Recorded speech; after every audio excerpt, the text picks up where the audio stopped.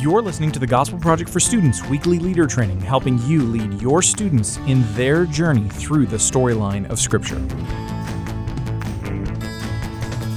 Hey, thanks for joining us for the weekly leader training for the Gospel Project for Students. I'm Drew Dixon. I'm the team leader for student ongoing Bible studies at Lifeway, and here to look at session 4 of Unit 30. It's titled Holding Fast to the Gospel of Jesus.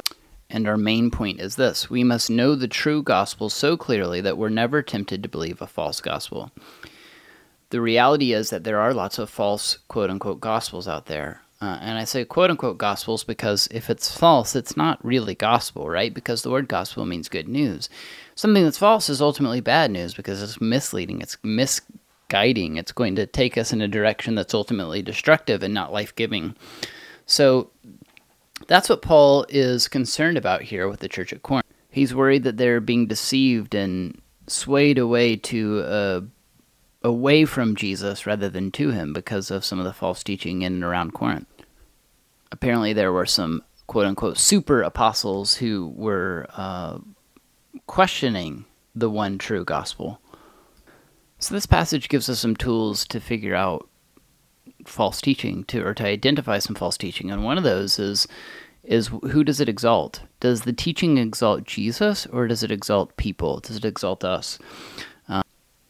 A lot of times it's all about getting money too, right? That's one way that Paul distinguished himself. He had every right to take money, to receive a paycheck essentially for his ministry to the people in Corinth, but he chose not to because he knew that this could be a potential stumbling block. You see, Paul humbled himself in his ministry to them. He didn't elevate himself. And that's something for us to consider too, just beyond trying to figure out false teaching, but in our daily lives, are we more concerned with elevating ourselves or humbling ourselves so that we might serve others and love them and point them to Jesus?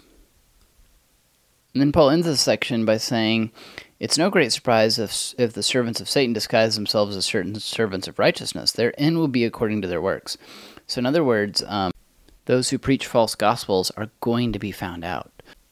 So there's a question on page 106 that says, what are some other gospels people proclaim, and why are people tempted to believe in false gospels?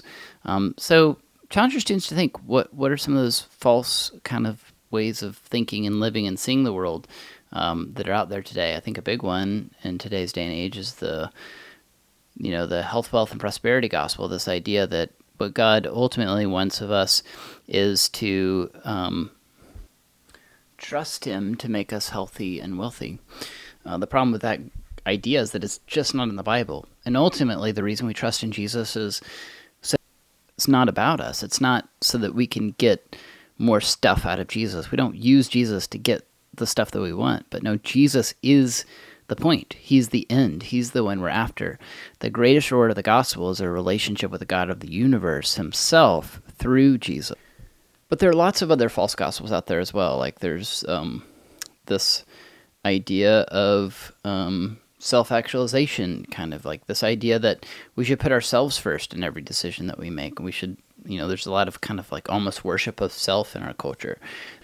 There's also the gospel of social influence, and the kind of the point of life is just to be as influential and powerful and popular as you possibly can. You see that all over social media, and students are facing that constantly.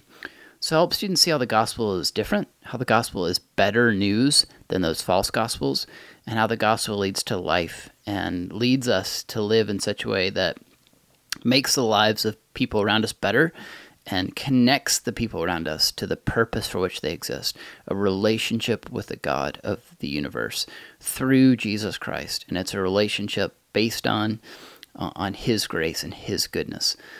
I've enjoyed being in the Gospel Project with you, helping you along the way. I hope you've enjoyed this as well. And we'll see you again next week as we start our next study. And in the meantime, I would encourage you to check out more resources to help guide your group through the session and in future sessions at gospelproject.com.